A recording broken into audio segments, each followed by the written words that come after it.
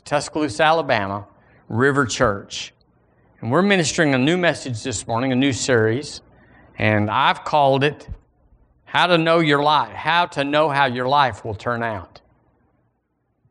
Or know how your life will turn out. That ought to be interesting. Can you know? Are we going to do fortune telling up here? We're going to do a reading or whatever? No, but we can be just as sure or more positive of how our life will turn out. You know, the Word tells you the end from the beginning. So the Word says in the Old Testament that Issachar, the tribe of Issachar out of the 12 tribes, knew the times or the seasons of what Israel ought to do.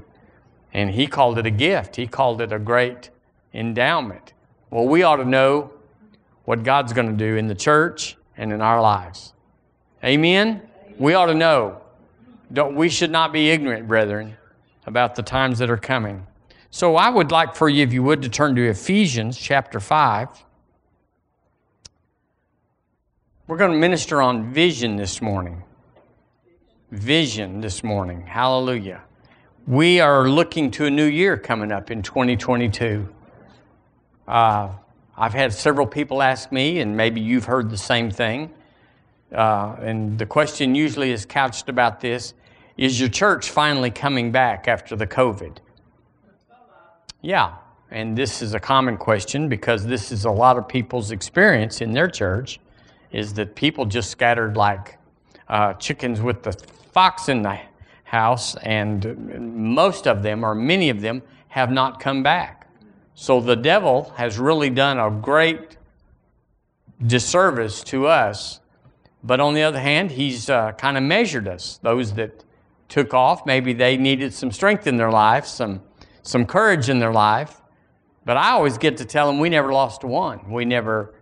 Nobody ever left. But I've heard other pastors I love and esteem, say, we lost several dozen, and they have never come back. So I was talking to a relative the other day and said, well, gosh, when will you say this pandemic thing is over when there's not one reported case in the whole United States? What is the line? And it's like, I don't know, but it's got to be something that's out there. Well, this thing could hamstring a lot of people for the rest of their lives, if you have to have that. But even smallpox and malaria, which has been vanquished in the U.S., even then, there's a case that pops up here and there. Is that right? Yes. And you'll see medicines that are advertised on TV, and it'll say, well, if you've had tuberculosis, be sure and don't take this medicine or stuff. So there's stuff out there.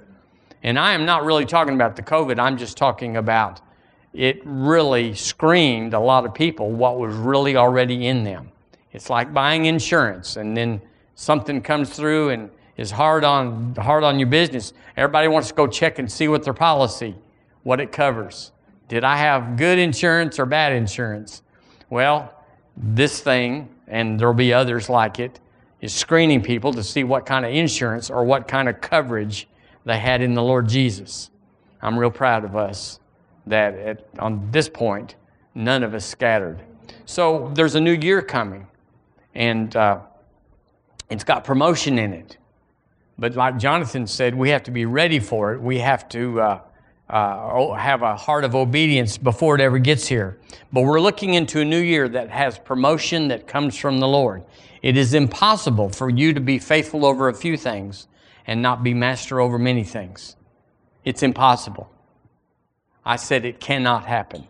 That if you are faithful over a few things, no matter how it looks today or how it seems tomorrow, it's impossible that you won't be master over much.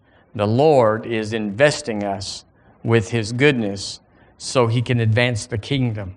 So I've become, as I think about this next month, the last month of 21, that nothing that worked in 21 is necessarily guaranteed to work in 22. The strategy, the blueprint, the plan that He had for you and me to not only engage this year, not only be sustained in this year, but to win in this year, might not be the plan at all for 2022. We ought to check.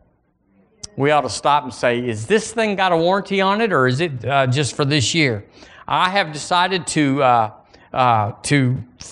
think. I'm decided not to think small in a faith world. My world is a faith world. How about you? My world is a faith world. I'm not listening to the newspapers or the newscasters to decide what tomorrow would be like. I'm in a faith world. But you can think small in a world even if you are a faith person. So we have to think big in small places.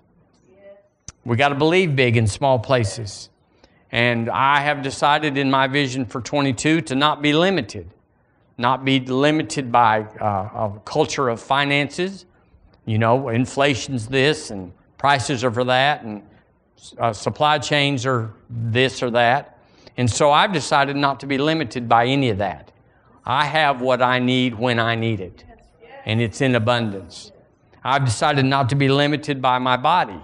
Point to yourself and say, not you. Not you. It's not going to happen. It could have happened. It could be that you were limited in some way or had the fear of being limited. But we just shut that off at the end of this year or right now and say next year will be different. I am master over much, and it requires more than being just faithful over a little. And it'll be a different year. I've decided not to be limited by people. Good people. Well-meaning people. But nevertheless, limited with an assignment to limit others. This COVID thing, lots of people have tried to limit you and me because of their limitation. Tried to grab onto you, the proverbial, you jump in to save somebody in the water and they grab you in a way that pulls you under. Well, I'm not going to let that happen the next year. I'm jumping in to save them. Praise God. And I've decided not to be limited by the unrighteousness that's in the world, that the Word seems to tell us is going to get worse and worse. Darkness is around us. And the Word says in Timothy that in the end days, perilous times will come. So we got to decide. These things are not just an evolvement where you just say what will be, will be. If it's good, it'll be good. You got to make up your mind. I have a vision, and in this are certain elements, and in this are certain that are not certain elements. I'm going to change my future by changing my mind and changing my vision, my dream. So that's what we're going to do. I'm going to put on the Lord Jesus Christ again and again and again. I'm going to be refreshed by the presence of the Lord. And it takes a commitment. It's not just like, well, we made it through this year, we will make it through next year.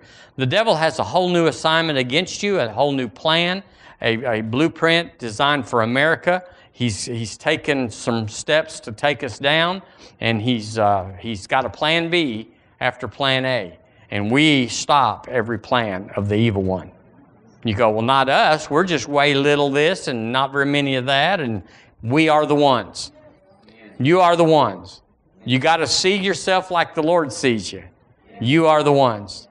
Those 200 men that went up the hill with Gideon, because they drank the water out of the river right, they took the land. They took out the Midianites. They won, and it wasn't hardly any of them. Yay. So it's us. So in Ephesians chapter 5, I'm looking here that about this putting on the Lord Jesus again and again. And it says in verse 18, and be not drunk with wine, wherein is excess, but be filled with the Spirit. So point to yourself with me and say it, be filled with the Spirit.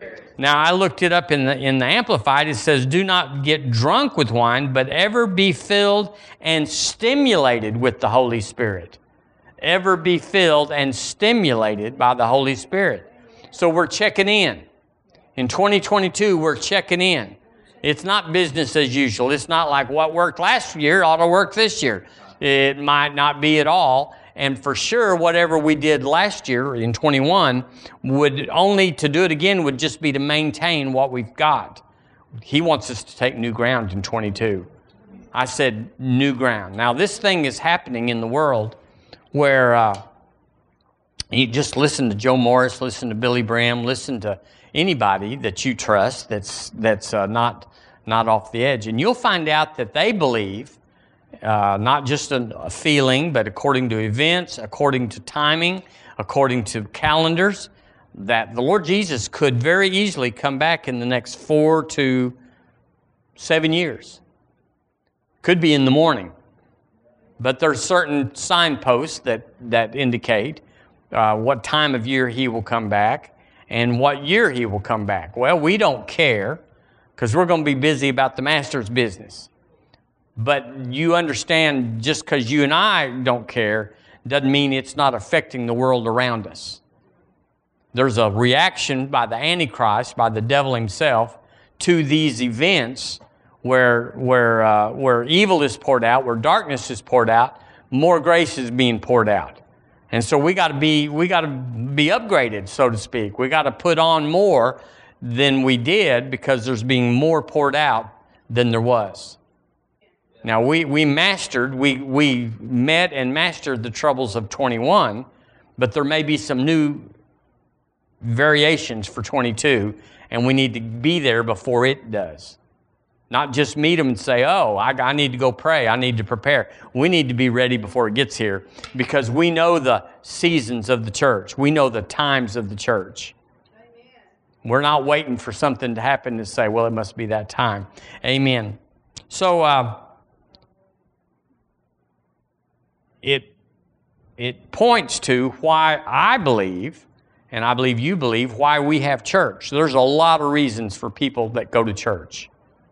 Some of them it's entertainment, some of it's duty, some of it's fear. Fear if I don't go to church, the devil will whack me or he'll let the devil whack me. You know the sign going to Montgomery that says, go to church or the devil will get you. Well, you go, that's crazy. It's pretty true in a sense. So church is where we get equipped to do the work of the ministry.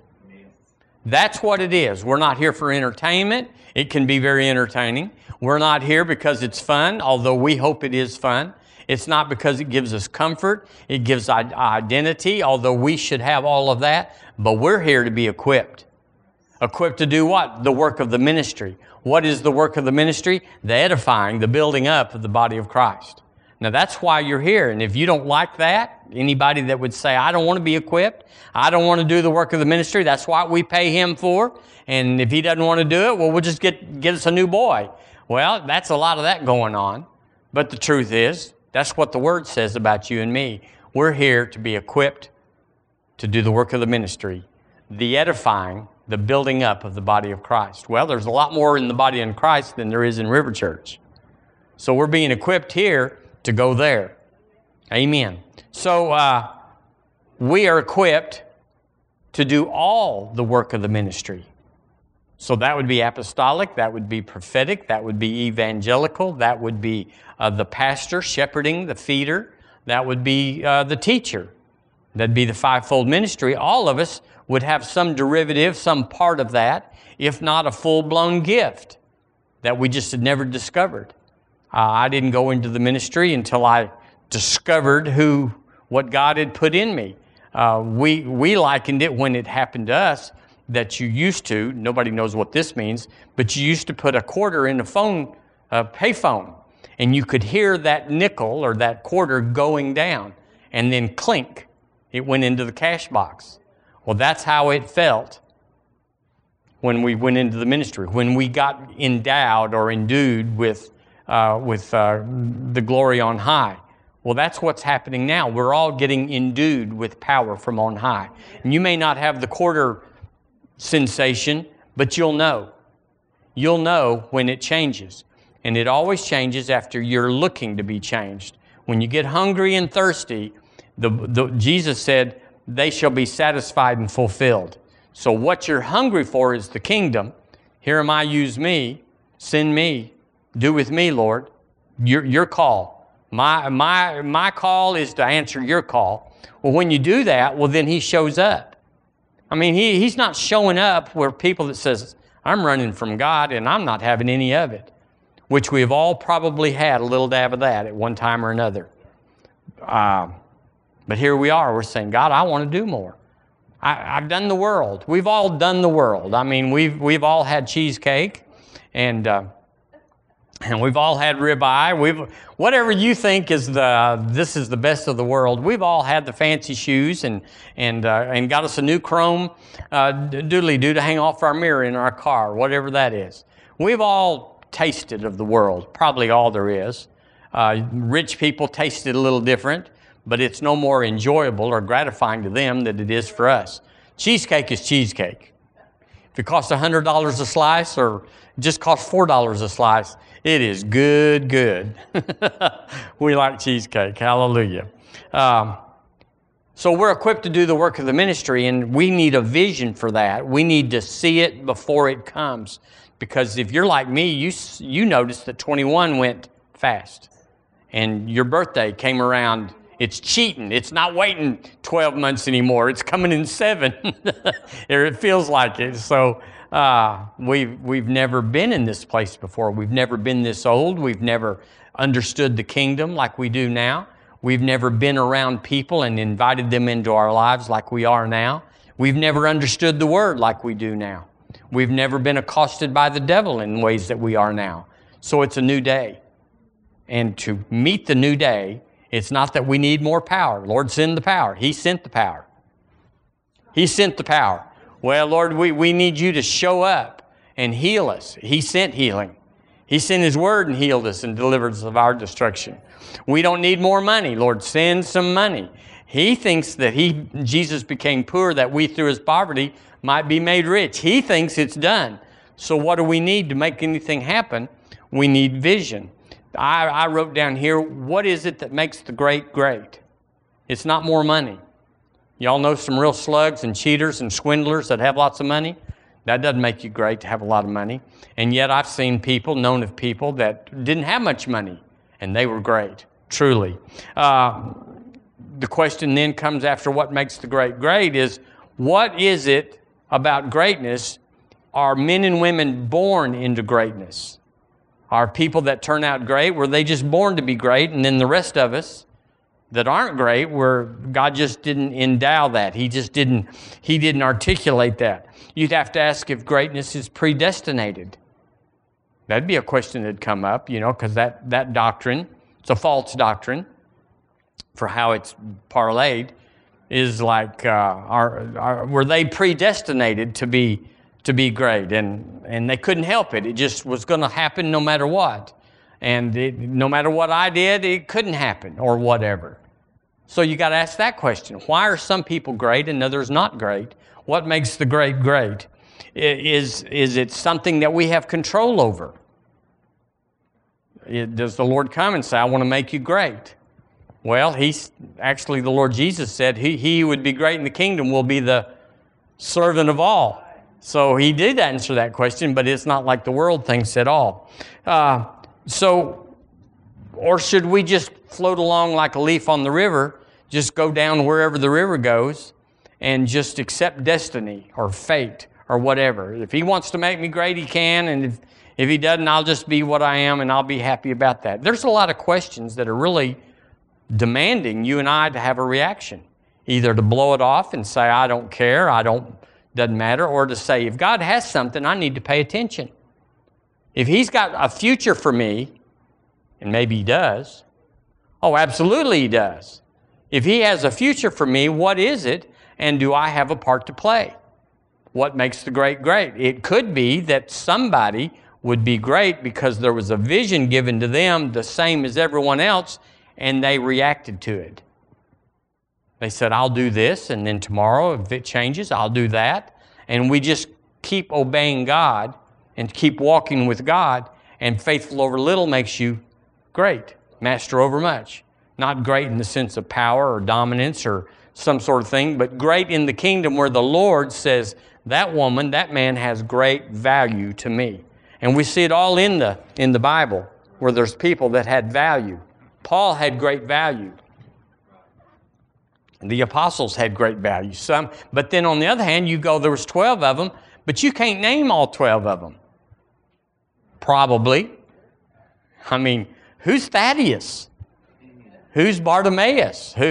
Who are these dudes? They never did anything that we know of except just keep the boat from tipping over on that end when the good guys got in on this end.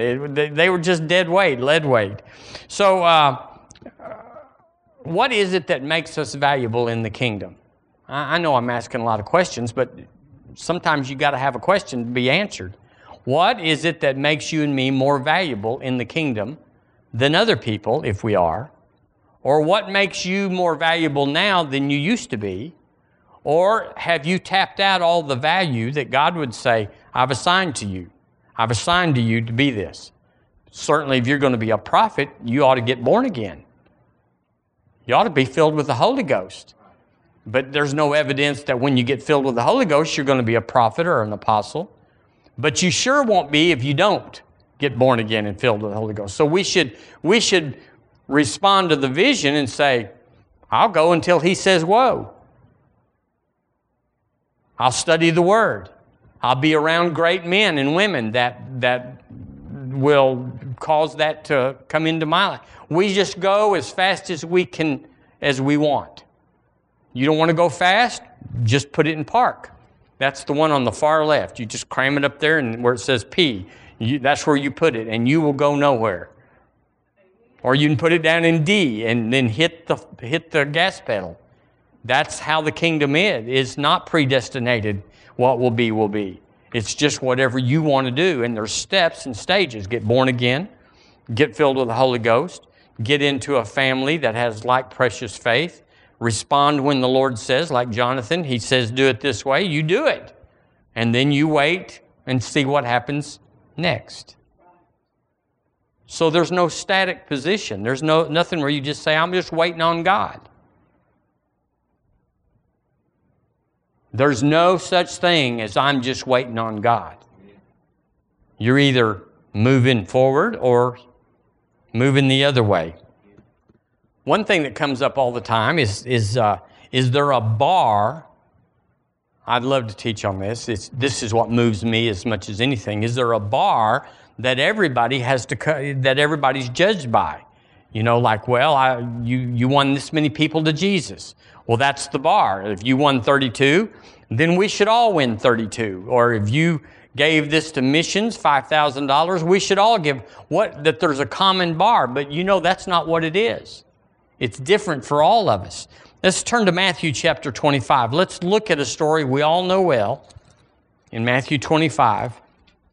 We're talking about knowing where your life will turn out. You can know it. Chapter 25 of Matthew. This thing is so powerful. It's so prophetic, and yet it's so practical for us in this day. It explains so many things. I can't hardly get out of Matthew 25. Verse 14 says, the kingdom of heaven is as a man. Wow. We're fixing to see something in everyday terms that tells us, that explains, that opens up the kingdom of heaven.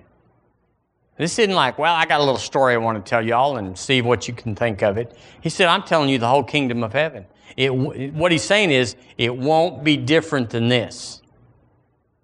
So he says the kingdom of heaven is as a man traveling into a far country who called his own servants and delivered unto them his goods.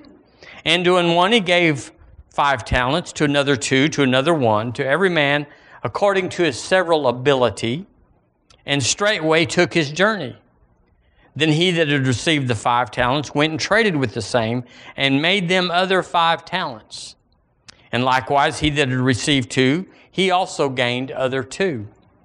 But he that had received 1 went and digged in the earth, and hid his Lord's money. And after a long time the Lord of those servants cometh, and reckoneth with them.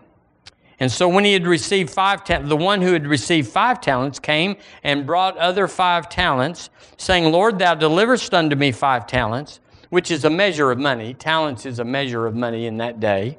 And it doesn't matter if it's dollars or yen or rubles. Behold, I have gained beside them 5 talents more. And here's verse 21. And the Lord said unto him, well done, thou good and faithful servant. Thou hast been faithful over a few things. I will make thee master over many things. Enter thou into the joy of thy Lord. Now that is the kingdom of heaven. Am I right? Is that the kingdom of heaven? The Lord Jesus said it was. He said, this is how it is, and this is how it will go. And if you don't like it, you don't believe it, you don't want to do it, you have a bad attitude, and you're not going to enter into that, you won't enter into the kingdom of heaven. You'll be stuck in the kingdom of corruption, of physical things, natural things. And you'll just be dog eat dog, sit on the can, and can all you get. It'll be the early bird gets the worm, that sort of thing. It'll just be natural, competition and comparison. You just do the best you can, and every day you get up and go again. He said, or you can go into the kingdom of heaven and just take what I've given you and do with what I've given you and be judged on that no matter what. But he went on there and he said he would receive 22 talents, came and said, Lord, thou deliverest unto me 2 talents. Behold, I have gained other 2 talents beside them. And look, his Lord said unto him, well done, good and faithful servant. Same thing, thou hast been faithful over a few things. I will make thee ruler over many things. Enter thou into the joy of thy Lord. So the 5-talent guy got no more commendation, no more credit, no more reward than the man that had 2. So that means if I'm not an apostle, or I'm not a prophet, I'm not this and I'm not that, I can take what I am and turn it, do business in the kingdom, and have the same reward from the Lord as the one that is called to the nations. And if he doesn't do his job as well as I do mine, I'll have a greater reward. Just staying right here in my place, just pouring out my gifting, just seeking God and learning and obeying him. He said, I'll pony up. And then you know the story of he had received the 1 talent, came, said, Lord, I knew you were a hard man, lied about it, reaping where thou hast not sown, and gathering where thou hast not strewed. And I was afraid, went and hid thy talent in the earth, and lo, thou hast that is thine. His Lord answered and said, this isn't going to work. This is worldly. And said unto him, thou wicked and slothful servant. Thou knewest that I reap where I sowed not, and gather where I have not strewed. Thou oughtest, therefore, to have at least played in the world system, to have put my money to the exchangers, and then at my coming I should have received my own with usury. Therefore take the talent from him, and give it to him which hath 10 talents. Now that is the kingdom of heaven. Take from him what he didn't use for the kingdom, and give it to him that did. That is working all the time right now in your life. Now, a lot of world wants to say, oh, no, they don't have anything. I got a lot. I ought to be equal. We ought to all be equal. That's against the kingdom of heaven. It could be that you'd say that's capitalism or whatever, another system, but it's not socialism and it's not communism where we all have the same. Now, you can agree, disagree, not like, whatever, but that is the kingdom of heaven.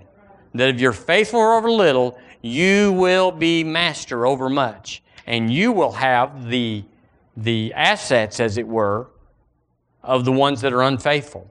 There's a great wealth transfer that's happening right now from the hands of those that don't know God, can't hold on to what God has given them to turn and to steward. It's coming out of their hands. You can't give people money to fix their deal. You have to give them the kingdom of heaven. And say, I know you hadn't got much. I know this looks pretty bleak, but if you'll just do something, if you'll just do something for the kingdom with what you have, he will multiply it, he will bring it to you, and you'll have more to do more, and you will be master over much. It's the kingdom. But I'm not getting along very good here. But the truth is, each one of the 5 and the 2 men turned 100% of their stewardship. We don't know if that's all that could be done, but that's all they did, and the master was pleased. So next year, it could be when he gives them 5 and 2, he wants them to bring 12 and 4 or 5. We don't know that, it doesn't matter. But in this case, they turned to the maximum of their capacity. The most they could do based on their opportunity. And so that says that everybody's got an opportunity. You know, we read the story of Kenneth Copeland when he was way back there. He was in a church service, didn't have anything to give, but they gave him a visitor card and a pencil, a little bitty pencil. And so he said, well, this is my pencil. They don't care if I take it out, it's my pencil. So he sewed the pencil into the offering. He did all he could with what he had at that moment. Well, the rest is history. And that's what's happened for you and me. And we didn't trumpet it and say, look, I'm bringing my tithe. Or, look, I'm giving a big offering. Look, Jesus said you have your reward when you trumpet. But we just do it. And nobody knows. And yet the kingdom of heaven works in such a way that increase comes into our life. So we have to have a vision of that. We have to see that, or we'll just go by feelings and emotion and the present opportunity. We'll give when we have it, or we'll do when we've got time, instead of saying, this is my life. When you bring your tithe into the storehouse, that's faithful over a little. It's the minimum standard for a covenant person. We don't even really get into the stuff that the seed and the offering comes until we've met the minimum standard, which is Jesus is Lord. Tithing means Jesus is Lord. Just because you're separated from 10% of your money does not mean Jesus is Lord. But Jesus is not Lord of anyone that will not give 10%. Take that broadcast. Hallelujah. That's the truth. So we're going to give because we have a heart to give, and it's stewardship. Now here I got a scripture in 1 Corinthians 12:18, and here's what it says. Because we're talking about the bar. Is it the same for everybody? Well, there's a man that had 5, there's a man that had 2, there was a man that had 1, and so they had different requirements or different stewardships on them, and according to what they had been given, they could parlay that into an amount or an asset, and the Lord would be just as pleased with any of them. It wasn't like, son, you only brought 4.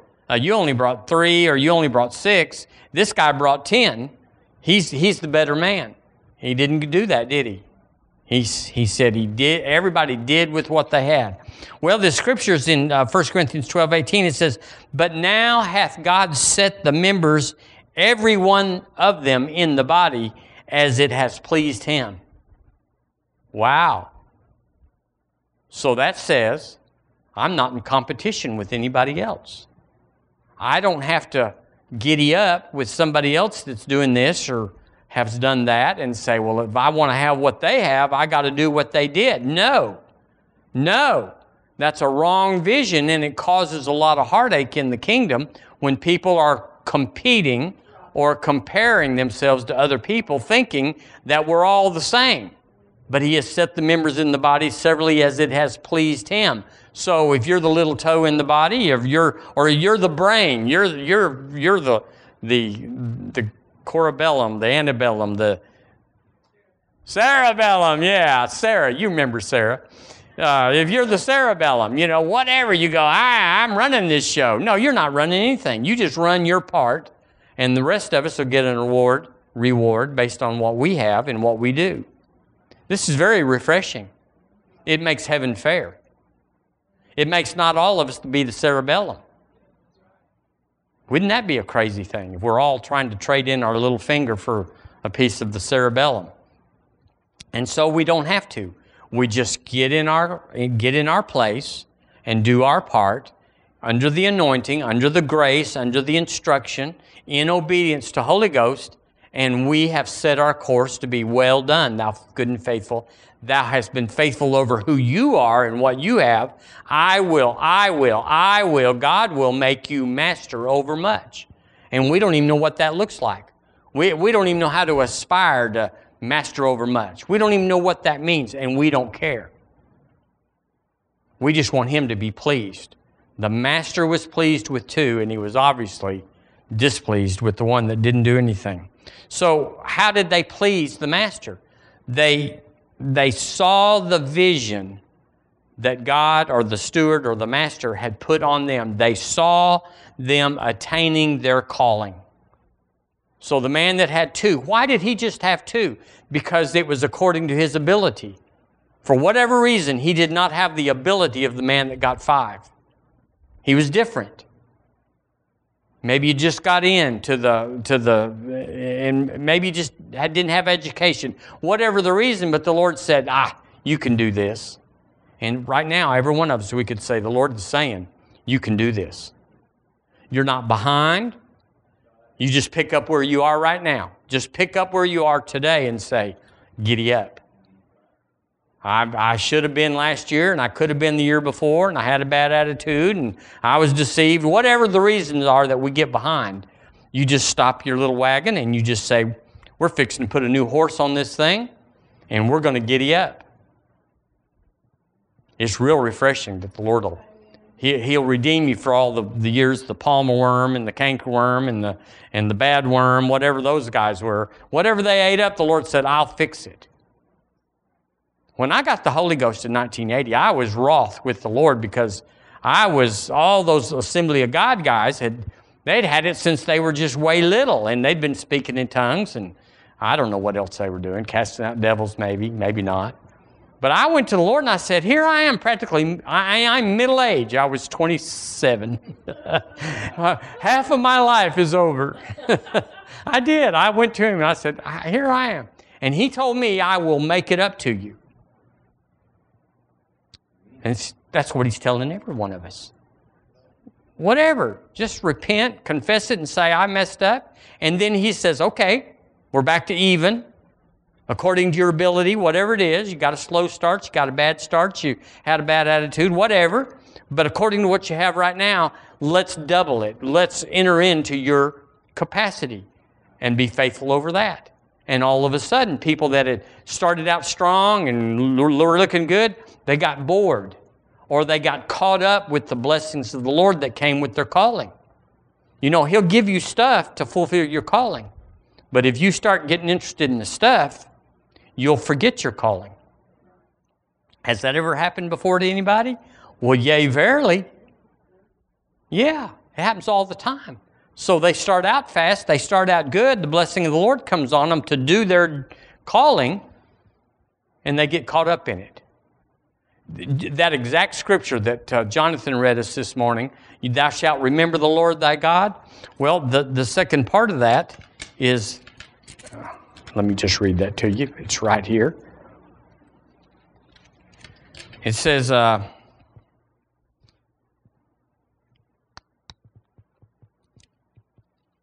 it shall be, if thou do at all forget the Lord thy God. Oh, you quit being faithful over a little. If it shall be, if thou shalt do all forget the Lord thy God and walk after other gods, and serve them and worship them, I testify against you this day that ye shall surely perish. You'll be like the one-talent man. It won't go your way. And you'll go, well, I'm smart and I'm educated now and I've got position because the Lord made me master over much. You can lose it on the weekend if you go the other way. He's the source. He's the strength. He's the revelation. He's the door opener. He's everything we need. But we have to have a vision of that. What these two men had, that 5-talent guy and the 2-talent guy had, was I have a vision for doubling what the Master has put in me. Irrespective of he's got more than I do, I believe I'll have me a little pity party and I think I'll get mad and I think I'll complain. I talked to a man this week and he said, the Lord told him, I will not inhabit the gripes of my people. The complaints of my people. I do not inhabit the complaints of my people. And so we're always having to keep ourselves straight because the path to get off the path is so available. You can get worldly in just a little bit. And if you ever start complaining about, well, Lord, they got more than me. Yeah, leave them alone. Did y'all get that? Leave them alone. Just stay on your path, and you'll be so fine. So I wrote this down. It's a little long, but it sounds just like me. Your life will not exceed what you believe, what I believe. Your life will not exceed a belief. The belief being that my purpose, my worth, my value to my generation. In other words, I was born in 1953. I'm in that generation. I'm a baby boomer. And so I have to have value and worth to my generation. I'm not George Washington in his generation. I can't do what he did or have what he had. So to my generation, my life will not exceed what I believe to be my worth to my generation. So you just got to say, I'm valuable. He put me in this generation. He made me a male. He made me shorter than the average male. Whatever you can go down and say, this is who I am. I speak English. I'm Caucasian. Whatever. Whether it's an attribute in the world or a negative, you got to say, this, I'm valuable to my generation. And when you get a vision of how valuable you are to your generation, then you open your gate or your door and say, Lord, here am I, send me. Doesn't look like I fit, doesn't seem like I fit, and who I am and what I've done with my life doesn't seem like it parlays with the world, but it does. And you get available. Amen. Your life will not exceed what you or what I believe to be my purpose, my value, my worth to my generation. You go, no, my value is to my family. I'm a homemaker. I'm a caregiver. I'm a breadwinner. It's to my family. No, that's not it. The word says, I wrote it down, Acts 13:36 says, David, after he had served his own generation by the will of God, fell on sleep. He had served his own generation. There's a story, I don't know if it's true, but I tell it like it was because it was told to me that Mordecai Ham was an evangelist that had a tent ministry, and he went around doing tent meetings, and that he was especially despondent after one tent meeting that only one person got born again. And he was complaining about that. But, you know, as you've heard the story, that one person was Billy Graham. Wow. Yeah, wow. So you just never know. You can know how many seeds are in an apple, but you don't know how many apples are in a seed. It just goes and goes and goes. I've complained, and the Lord didn't inhabit any of my complaints about my past and how I spent a lot of years pouring my life into people in a church, West Texas. And I told Deborah that day, I said, I can't tell that anybody is changed or different or powerful because of what I did. But then she reminded me, and then the Lord reminded me that I was wrong, that you couldn't measure it, and that it did have great significance. And since then, I've even had people that wrote me and said, I am because of what you did or what you invested or whatever.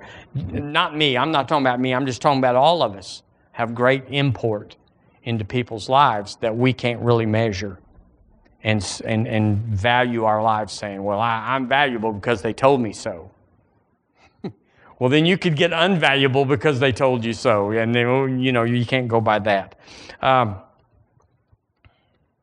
So I think there's two things, and we'll quit with this.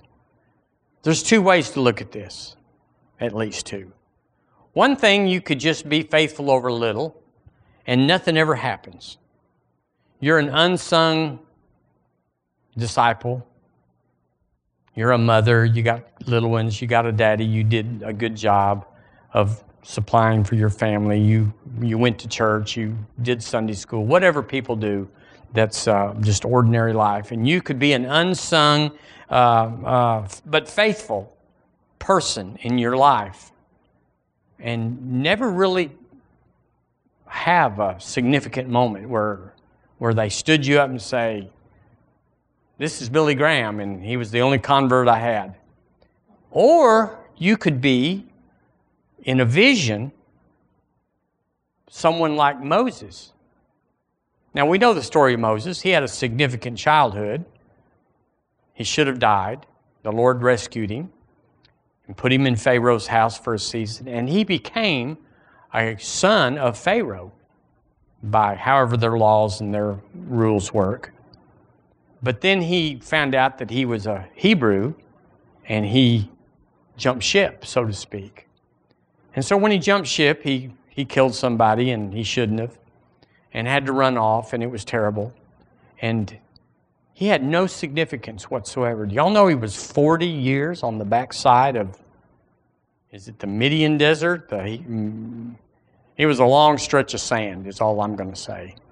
And he married out there and had his father-in-law and everything. And there was nothing to him. He had had this great start because he alone could approach Pharaoh, the most powerful entity, the God of this world.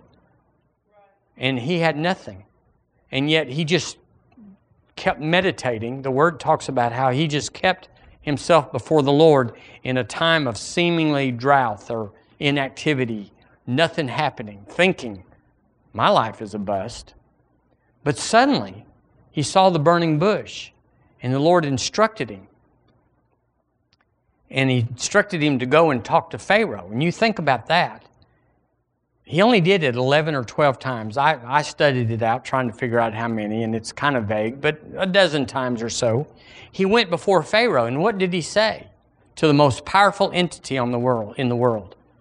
He alone had access to Pharaoh. You couldn't just send in some night rider or some vigilante or someone that was a protester and say, let my people go. It had to be Moses, or you didn't get into the throne room area where Pharaoh was. It's a big deal. Egypt was the world, and Pharaoh was the king of the world.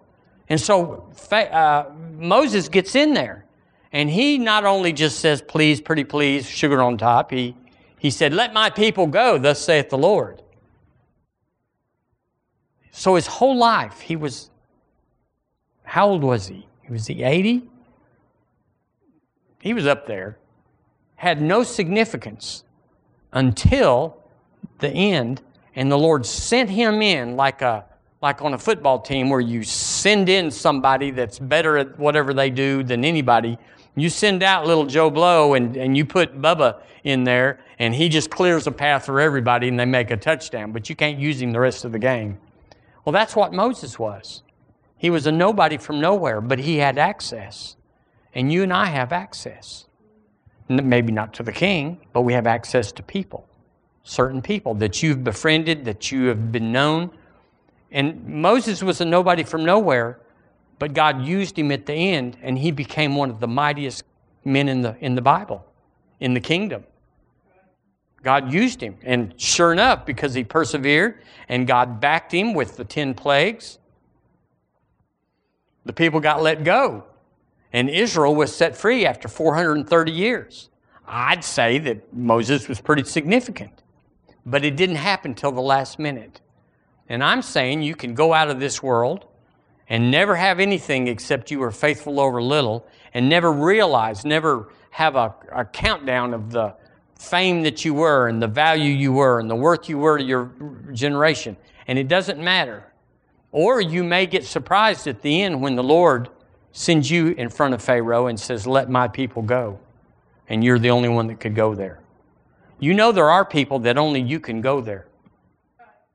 Every one of you has somebody in your life that I can't access, and even your wife or husband can't access. You have access, and the Lord has saved you for that access because He thinks that's important. He thinks that has value. He thinks your significance of just being raised up faithful over little, but not really getting to be an apostle or a prophet or a, whatever. That just to save you for the moment in time where you will pull the pin and let the captives go free is still in front of us. You're still alive, but it's still in front of you. Who knows who you will lay hands on their deathbed, because you got in the room because his wife said, yeah, let him in, and you went in there and raised him up. Now, how significant is that? Well, if you're in the world, it's not. But if you're in the kingdom of heaven, it's major headlines. He thinks it's important because he would send somebody in for you. If you were on that bed, he would find someone that has access and send them in to speak the word of life into your body and raise you up, raise you from the dead. So there's an end to this. It's impossible that you can't be master over much when you're faithful over little, but you have to see it. You can't count it like men count promotion or increase. You can't add it up and say, we got this much money and we've gone this far and I'm the CEO of this or that. You can't do it that way. You just have to do what the Lord says faithfully. And when you have a vision of that, greatness will come. What makes the great great? It's vision. It's impossible that you will not be raised up to a place of greatness if you humble yourself under the mighty hand of the Lord. I'm excited about 2022. 2020 and 2021 was kind of a booger. Can you use that word in church? It was a booger. Not that we suffered under it, that we, were hospitalized or lost our money or whatever happens to people just in life. But because we sustained ourselves on the Lord is my refuge and my fortress, my God, in Him will I trust. Just staying on that doesn't seem like it's really wild-eyed, and it doesn't seem like you went to the nations and did this and that. It just seems like I just stayed steady. I stayed in the secret place of the Most High. Now you're ready to go into Pharaoh's chamber and set the captives free. What else is life? Truly, saints, after you get born again, what else is life? Why don't we just go to heaven? Why don't we just buzz out? Because this is tough down here. There's a lot of nasty things and nasty people doing nasty things. And we don't need that. We don't deserve that. We've been made the righteousness of God in Christ Jesus. We've been raised up with Him in heavenly places. Well, it's because God's vision has to be put in the hearts of people in order to carry out His work.